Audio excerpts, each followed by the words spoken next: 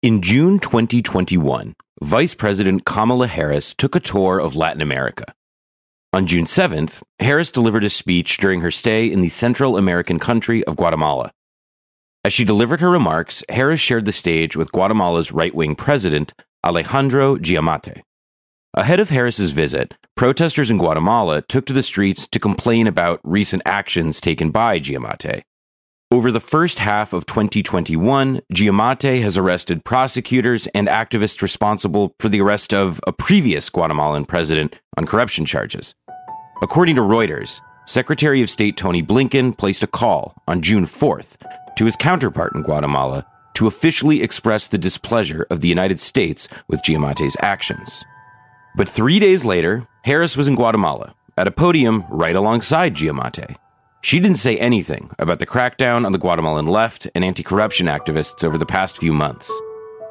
Instead, as the Voice of America, the U.S. government-funded news agency, put it, quote, Harris emphasizes power of hope to keep Latin Americans from migrating to U.S. I want to be clear to folks in this region who are thinking about making that dangerous trek to the United States-Mexico border. Do not come. We, as one of our priorities, will discourage illegal migration. And I believe if you come to our border, you will be turned back.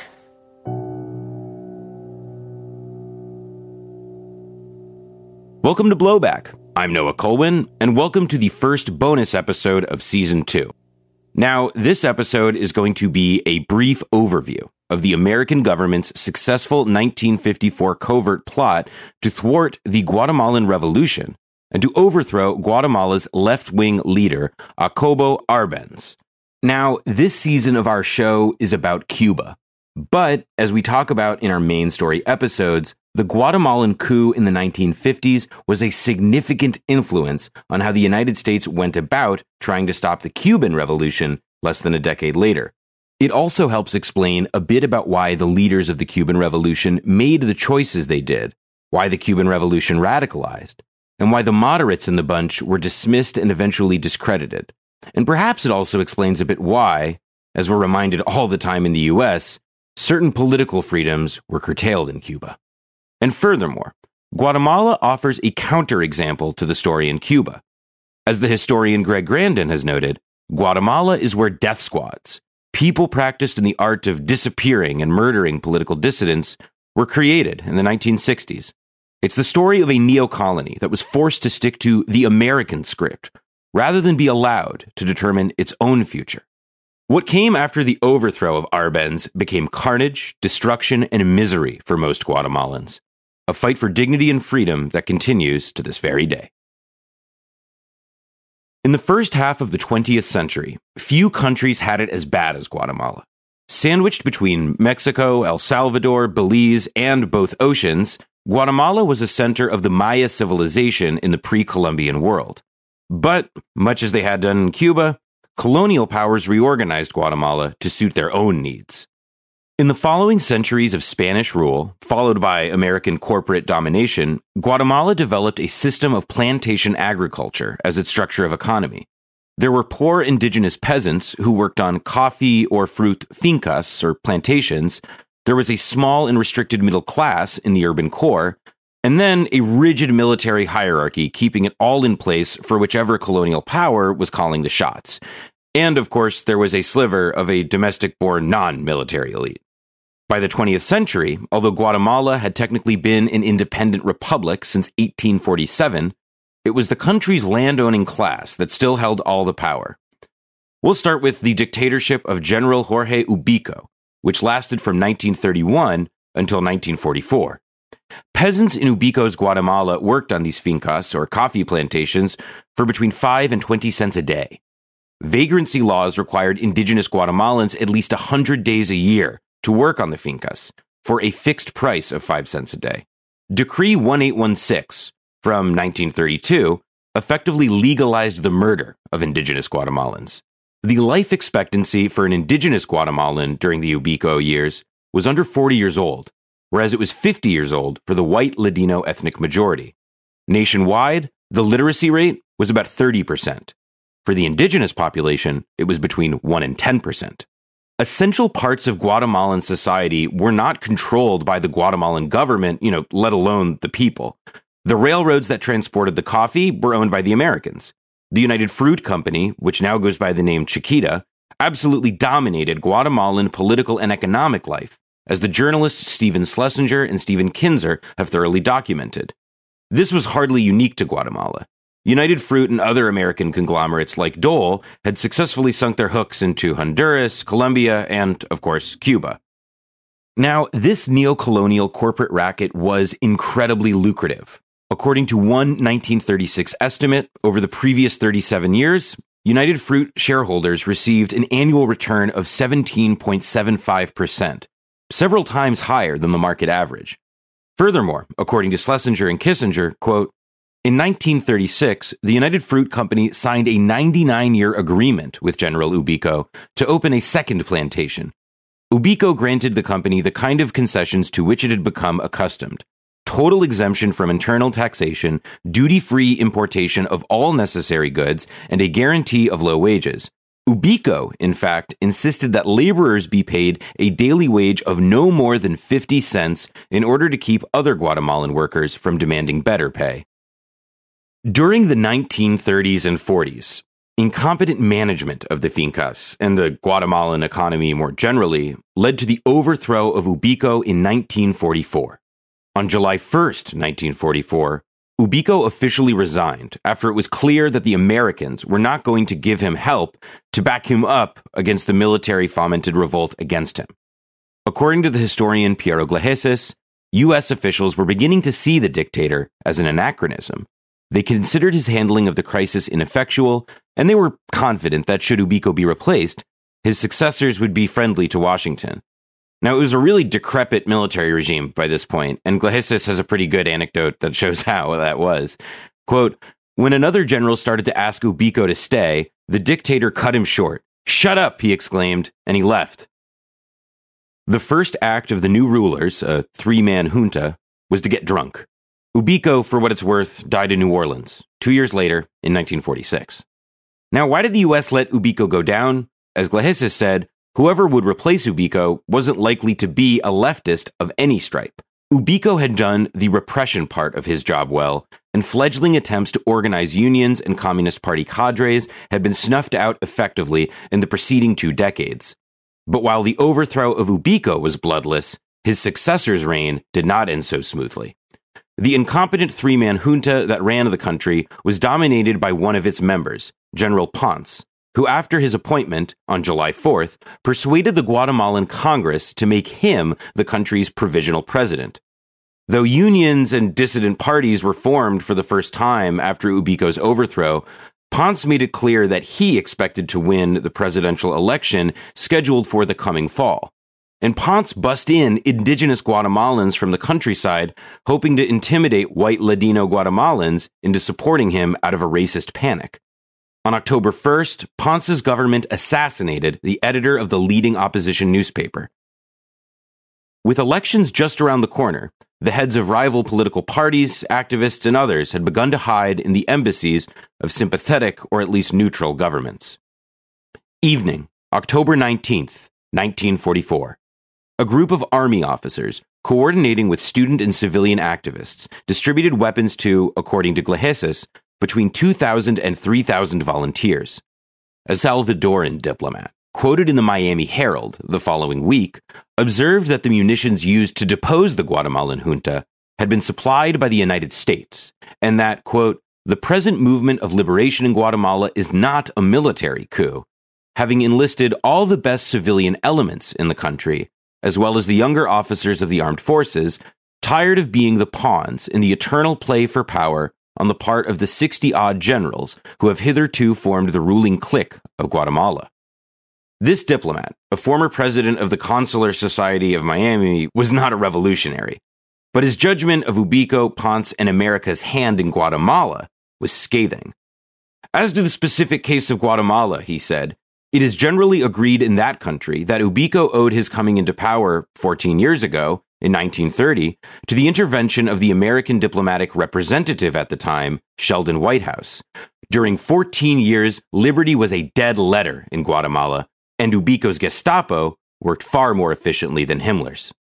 If that name, Sheldon Whitehouse, is familiar, it's because his grandson is currently a Democratic senator from Rhode Island. In 2016, Whitehouse was photographed in his office with a photo of FDR, quote, with a hand-signed note to Whitehouse's grandfather, the American enabler of the Guatemalan Himmler.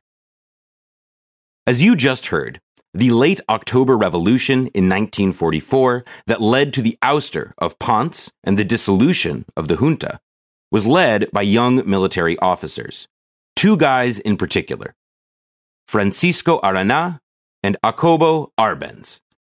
These two men essentially paved the way for the democratic election of Juan José Arévalo, then an agricultural professor who had been living in Argentina and had been brought in as the unity candidate.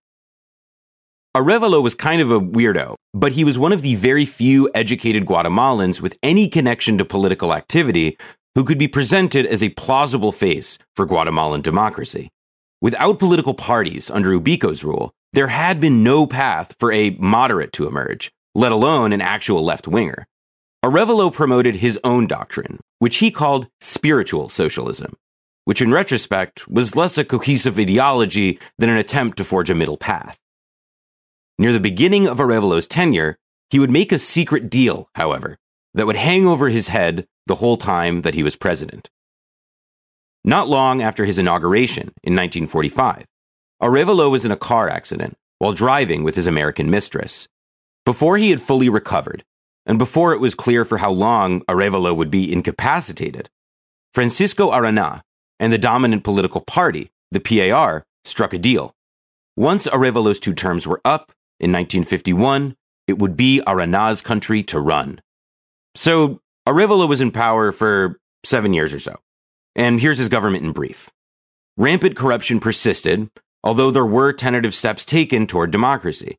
There was the creation of a social security program that was the envy of Central America. And naturally, there were at least a couple dozen coups during his tenure, or at least attempted coups. For example, from Bitter Fruit by Schlesinger and Kinzer. Quote, late in 1948, Arévalo declared a state of national emergency when a large shipment of arms was found in railroad cars at Puerto Barrios, the Atlantic terminus of the fruit company's rail line. Soon afterward, a group of disgruntled exiles attempted to depose the government by invading from Mexico. Now, the key thing in Guatemala, as in Cuba, was land reform.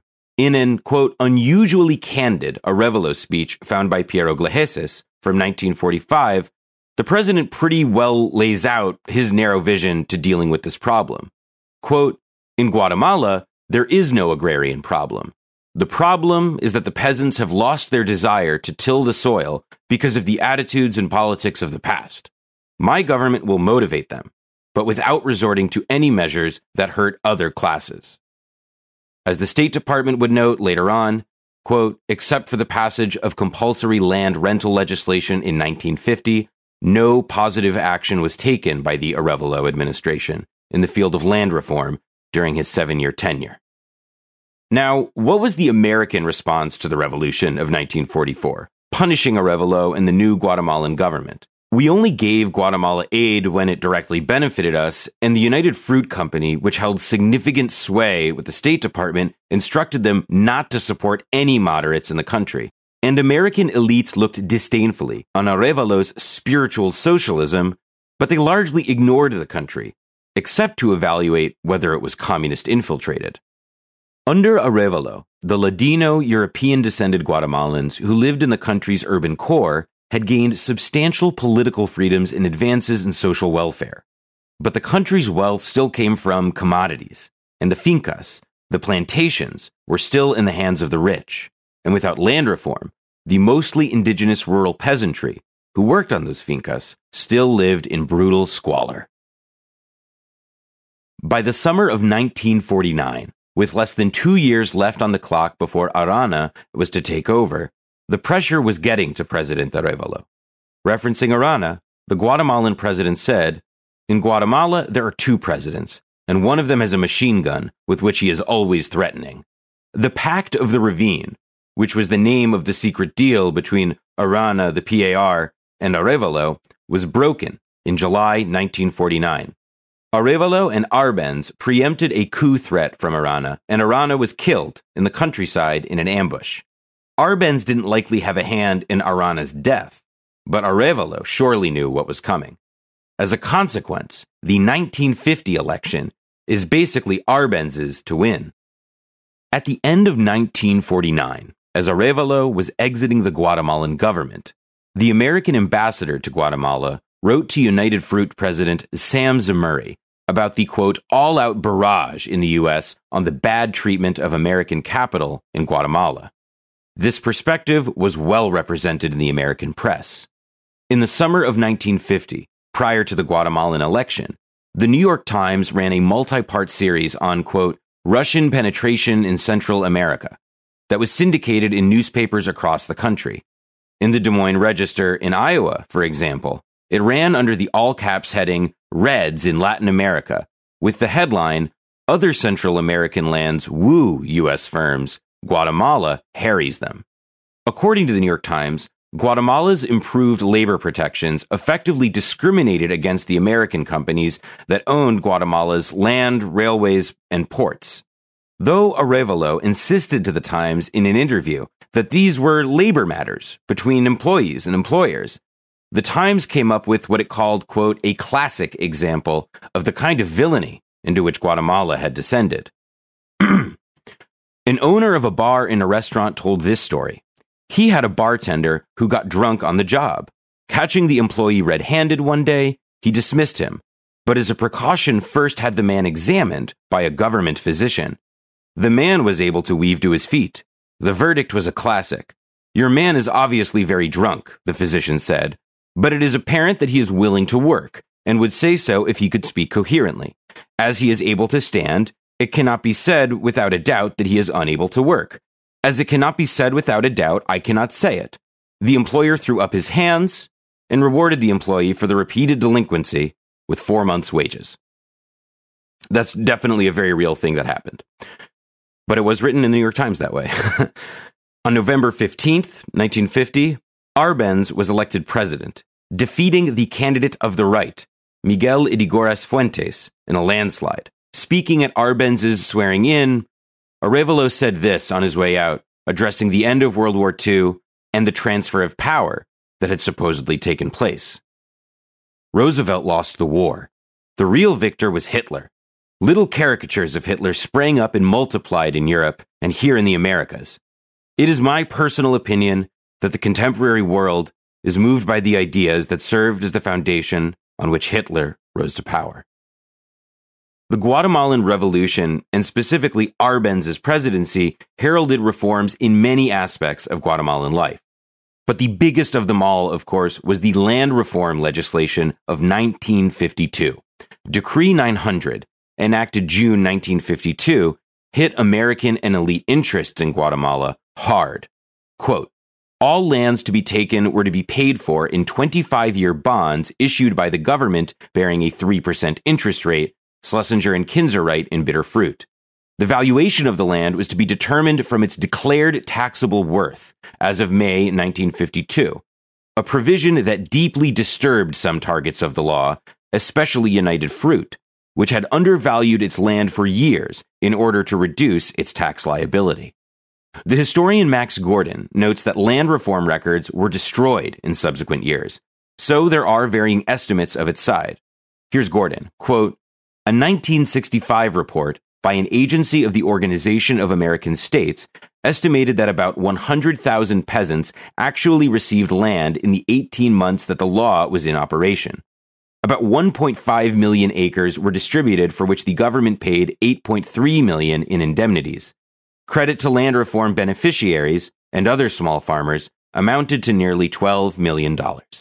Furthermore, according to Gordon, among the lands expropriated were 1,700 acres owned by President Arbenz and 1,200 acres owned by Foreign Minister Guillermo Torriello. Initially, the American government and business interests were ambivalent about Arbenz, but only because Guatemala seemed a very small problem relative to the international anti-communist to-do list for the Truman administration. In fact, Truman had previously scrapped one CIA Guatemala coup plan, codenamed PB Fortune, on the grounds that it would be really obvious that the Americans were doing all this. Now, Arbenz wasn't a communist, but he shared power and worked with them, which was just as bad to the Americans, especially the newly established Central Intelligence Agency. Never mind that the Soviet Union had no real interest in Guatemala. In fact, the USSR only made one official diplomatic visit to Guatemala in 1953. Earlier, I said that there wasn't an organized communist movement in Guatemala. Well, now there was in the form of the PGT. The thing is, what the Americans were now saying is that this was a Soviet Communist Party and Guatemala had become a Soviet satellite. Of course, the evidence for this was the Guatemalan land reform and the role of the PGT in making it happen. And well into 1954, Guatemalan reforms continued apace. On June 7th, 1954, the Guatemalan Congress approved the first income tax in the country's history, an advancement that would have been able to fund further reforms. Arbenz would never get to implement it. The church, anti-communists, landowners, military men, Guatemala's conservative elements, after the Guatemalan Revolution in 1944, were their own worst enemies. Piero Glaheses writes that, quote, lacking popular support, the scions of the upper class had little alternative but to seek a foreign patron. The first time that Guatemalan military officer Carlos Castillo Armas came to the attention of the CIA was in January 1950. Castillo Armas was a protege of Francisco Arana, and after Arana's death, Castillo Armas attempted an uprising that, according to Glaheses, quote, would hardly deserve a footnote, were it not that in 1953, he was selected by the CIA to lead the liberation of Guatemala. Armas was arrested in 1950 because of his failed, extremely wimpy coup, evidently, but he was released the following year. In August 1953, a year after the Guatemalan government's land reform with Decree 900, Washington sent a request to the Guatemalan embassy asking for a recommendation for someone to lead a movement to take out Arbenz. We decided that among poor starters, an embassy official later said, Castillo Armas was probably the best. The following month, a senior State Department official approached the head of the CIA, Walter Bedell Smith, and he told Smith that he thought a CIA-organized coup was the only solution in Guatemala. Smith nodded and smiled, and I got the impression that the plan was already underway. 1954. U.S. officials meet with Guatemalan military leaders. A coup d'etat is devised. The CIA's Directorate of Planning, the division in charge of covert operations, fully handled Operation PB Success, as it was called. The agency's Deputy Director of Plans, Frank Wisner, who was also a key player in the December 1953 overthrow of Iranian leader Mohammad Mossadegh, was in total control of the Guatemala plan and directly reporting to Allen Dulles. Word had gotten around in Guatemala right-wing circles that the CIA was looking for a face on a coup, and by that September, Castillo Armas was told by the CIA that he was the contest winner. Now, Castillo Armas and his band of liberacionistas were only one part of the operation. The other two key pieces of the plan were an all-out diplomatic assault, as well as a psychological warfare campaign in the media. The diplomatic assault came in the form of a new U.S. ambassador handpicked by the PB Success plotters, pistol-packing James Purifoy, who was less of a diplomat and more of a constant whirlwind of headlines and aggression meant to be the State Department's attack dog in Guatemala. His resume of anti-communist activities in Greece surely didn't give the Guatemalans any comfort either. Over the time of Arbenz's regime, the U.S. produced more than just negative headlines about Arbenz. They prevented Arbenz from buying weapons. The U.S. communicated directly to the Guatemalan military that it would require Arbenz's removal if they wanted such aid to resume. In 1953, the American Deputy Chief of Mission in Guatemala wrote back to the State Department that, quote, Guatemalan military officers may not yet be said to have abandoned their often reported loyalty to Arbenz, but at the moment they are wondering and speculating more than hitherto about his actions. In March 1954, the Americans embarrassed the Guatemalan government at an inter-American conference that they organized in Caracas, supposedly revealing Soviet subversion in the hemisphere. The conference was operated in coordination with the United States Information Agency, and propaganda was pumped out around the world and within Guatemala, meant to emphasize how isolated the country had become. According to Piero Glaheses, quote, even before the conference opened, the psychological pressure was brutal. Caracas only heightened the Guatemalan army's fears. Now, despite a new illegal U.S. naval blockade, which was prompted by constant and false threats of communist support, Guatemala amazingly was able to obtain weapons from Czechoslovakia in the spring of 1954, not with the Soviets directly.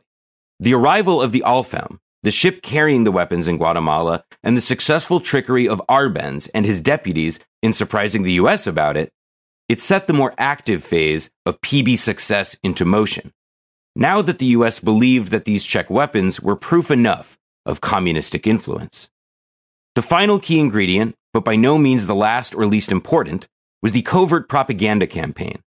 The news of the Czech weapons arrival became useful propaganda to be pumped out through Voz de la Liberación, the clandestine radio service set up by the CIA's David Atlee Phillips, previously an actor and magazine editor in Chile. Fake air attacks, massive leafleting campaigns, and on top of that, there were the orchestrated defections and the departures of foreign officials, widely publicized by the opposition press, which was owned and supported by Arbenz's opponents. On June 4th, 1954, Guatemala's head of the Air Force defected. Not long before that, Honduras's ambassador to the country made an ostentatious exit. On June 15th, 1954, Eisenhower officially signed off on the operation. Castillo Armas was to proceed. On the eve of the invasion, Allen Dulles personally secured the expulsion of New York Times reporter Sidney Grusin, helping to ensure that Americans would only get the CIA-sanctioned story on what happened. Guatemalan rebels, dissatisfied with Red Guatemala, had done what they needed to do all on their own. On June 17th, 1954, Castillo Armas and his 250 Liberacionistas crossed the border into Guatemala, and all the local strongmen were watching quite closely what was happening with hopeful eyes. Though the Guatemalan army wasn't anything special, it could have stopped the Liberacionistas pretty quickly, but Arbenz wasn't willing to mount a full defense. For example, putting guns into the hands of civilians, as they had during the overthrow of Ponce a decade earlier, might be cast publicly as arming citizen Soviets, like in Commie Russia. And even if Arbenz could defeat Castillo Armas, as he said he could publicly, he also said privately that he knew what the U.S. could do to his government and to the Guatemalan people should he keep up a fight. A memorandum from Allen Dulles, head of the CIA, to Eisenhower, summing up the state of affairs in Guatemala, said that as of June 20th, Castillo Armas's revolt was in jeopardy. Aerial bombardments were needed to finish the job, and 2 days after that, Eisenhower agreed to replace the planes that Castillo Armas had lost. Oh, right, I forgot to mention. That same day, June 22nd, both of the rebel planes, yes, both of the rebel planes had been shot down. Although the psychological impact of the planes' presence was substantial, because of the non-existent Guatemalan Air Force and the propaganda, Glaheses writes, quote, in material terms, the major achievement of the rebel Air Force was the sinking of a British freighter on June 27th. A separate rebel bombing of a Honduran town near the border with Guatemala, which was a bombing mistake, the guys just missed their target, this was used by the Honduran government to publicly blame Guatemala.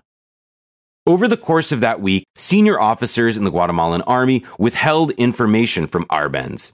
For example, the army chief of staff visited the front lines, saw the soldiers wouldn't fight because they had no morale to, because they thought, what was the point of fighting against the U.S.? And so the army chief of staff didn't tell Arbenz because he later told Glaheses, what could you do with the U.S. coming? When Arbenz got good information, though, he realized that he was out of options. His failsafe had been to go to the UN to make the public case that the U.S. was waging a covert coup against him. But the Security Council froze him out. Without options, an increasingly scared and dispirited population, Arbenz resigned on June 27th and then left for exile in Mexico.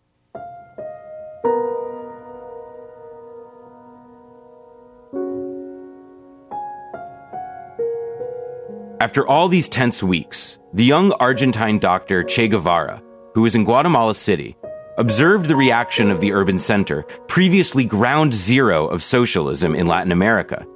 As a testament to how cowed the Guatemalan people had been by the propaganda campaign, the press campaign, and the military and diplomatic offensives against Arbenz, when Castillo Armas arrived in the city, Guevara wrote, quote, "The people really applauded him." Power was handed off to Arbenz's former deputy, a man named Diaz, who was immediately disallowed by the American official Purifoy from having any role in what would come next.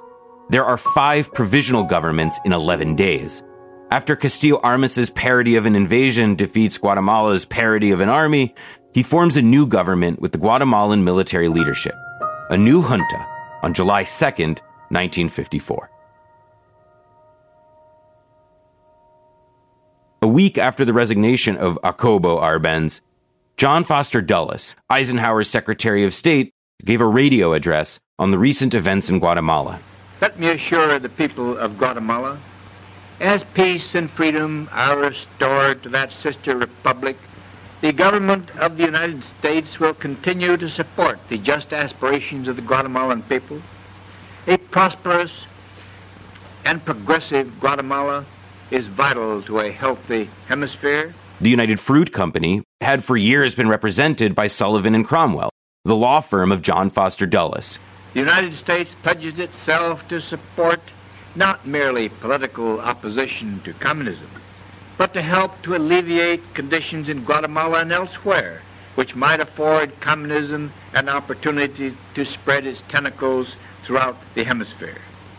1954 was a significant year in anti-colonial struggle, not just from the perspective of John Foster Dulles, but also from some of the emerging revolutionaries whom he would be fighting later in the decade.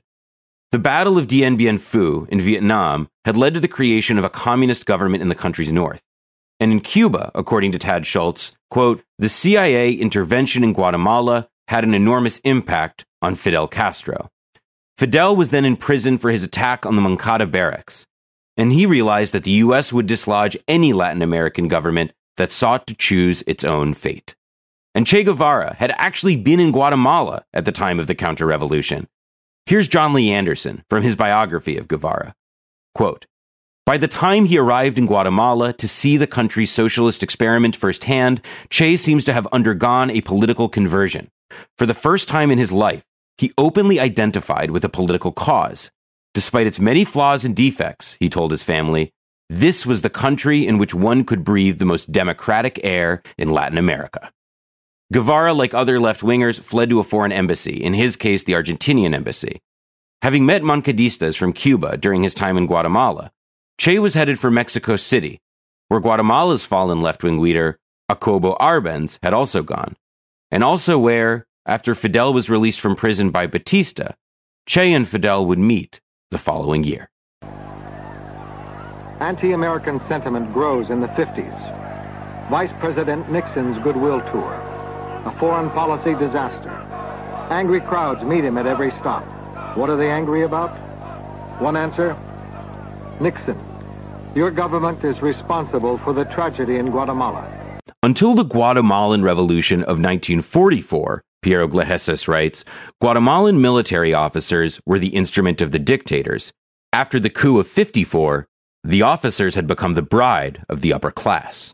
That August, Guatemalan military officers were booed at a parade by pretty much the entire Guatemalan public. Quote, "It was a moment that the Guatemalan officers neither forgot nor forgave," Glejeses concluded after interviewing more than half a dozen Guatemalan military leaders. Henceforth, they vowed, they might be cursed, but never again would they be jeered.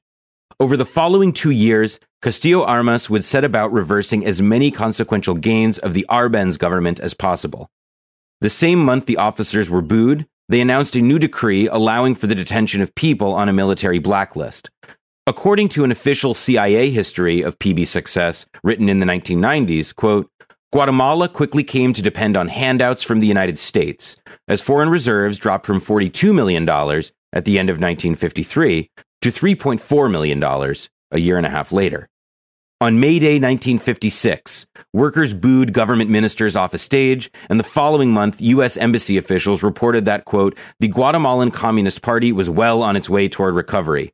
On June 25th, the military shot and killed 6 student protesters marching on the presidential palace, wounding dozens more. By the time Castillo Armas was assassinated by a member of his own presidential guard in 1958, all but 200 of the original squatters, as the new Guatemalan regime called beneficiaries of the land reform, they had been chased off their land. Castillo Armas was replaced by General Miguel Ydígoras Fuentes, the right-wing candidate whom Arbenz defeated in an election 8 years earlier. My husband was assassinated because he's one of the founders of the Mayan uprising, the URNG forces, and he'd been in combat for 17 years. I think he was inconvenient to the CIA notion of world communism, even though the Cold War supposedly is over. It's not for the CIA. They interrogated me and burnt my back with cigarettes 111 times. They raped me numerous times, and if that wasn't bad enough, they lowered me into an open pit, saturated with human bodies and swarming with rats. When they speak out in Guatemala, they're shot. Our government has always covered up for the Guatemalan army. We've funded them, we've trained them, we've put them in power, we've kept them in power. The million-dollar question is why? And that's what I hope the Congress and Senate will set about to find out. In the early 1960s, as Guatemala remained unequal, underdeveloped, and under the thumb of its army rulers, a guerrilla war emerged. This civil war would last into the 1990s, as the military refused year after year to give in to the demands of the left, the poor, and the indigenous. In March 1963, Ydígoras was ousted in a coup started and supported by the Kennedy administration. He immediately murdered 8 labor and political leaders by running them over with trucks. The U.S. felt that this guy was not hardcore enough and did not embrace the Special Forces ethos from the U.S. adequately.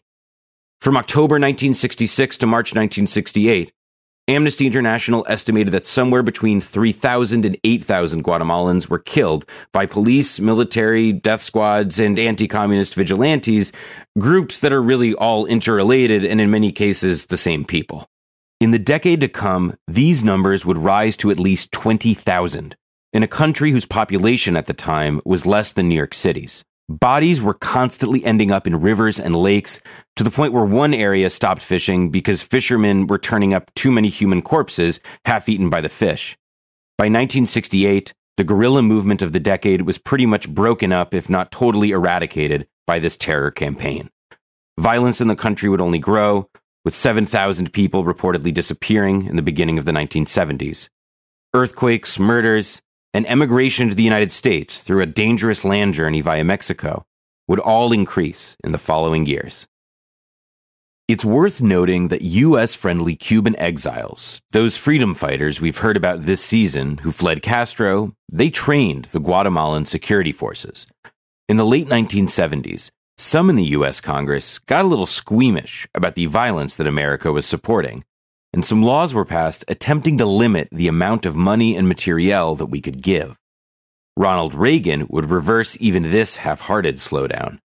One big fan of Reagan was Fred Sherwood, a CIA pilot who participated in the overthrow of Arbenz, settled in Guatemala, ended up running several factories, owning land, and becoming president of the American Chamber of Commerce. In a Washington Post article from 1982, Sherwood gives a tour of his textile plant. Guatemala has a large labor market and the workers are very good, Sherwood said. You teach them, and they don't mind doing the same thing day after day for the $4.50 he pays them. What about claims by one peasant labor leader, shown in an interview, that 120 of his people were killed last month? Well, in the first place, I very much question it because I don't think there's been 120 people of all types assassinated here in the last year. I mean, I'm not counting the peasants.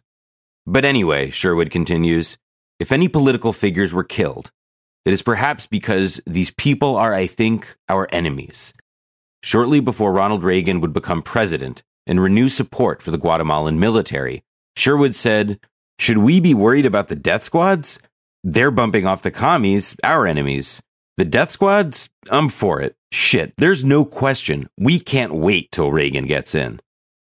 And sure enough, when Reagan got in, gaps in the Carter-era legislation were exploited. and money began to flow by the millions to our friends in Guatemala, while Reagan told everyone about the evils of communism in Poland.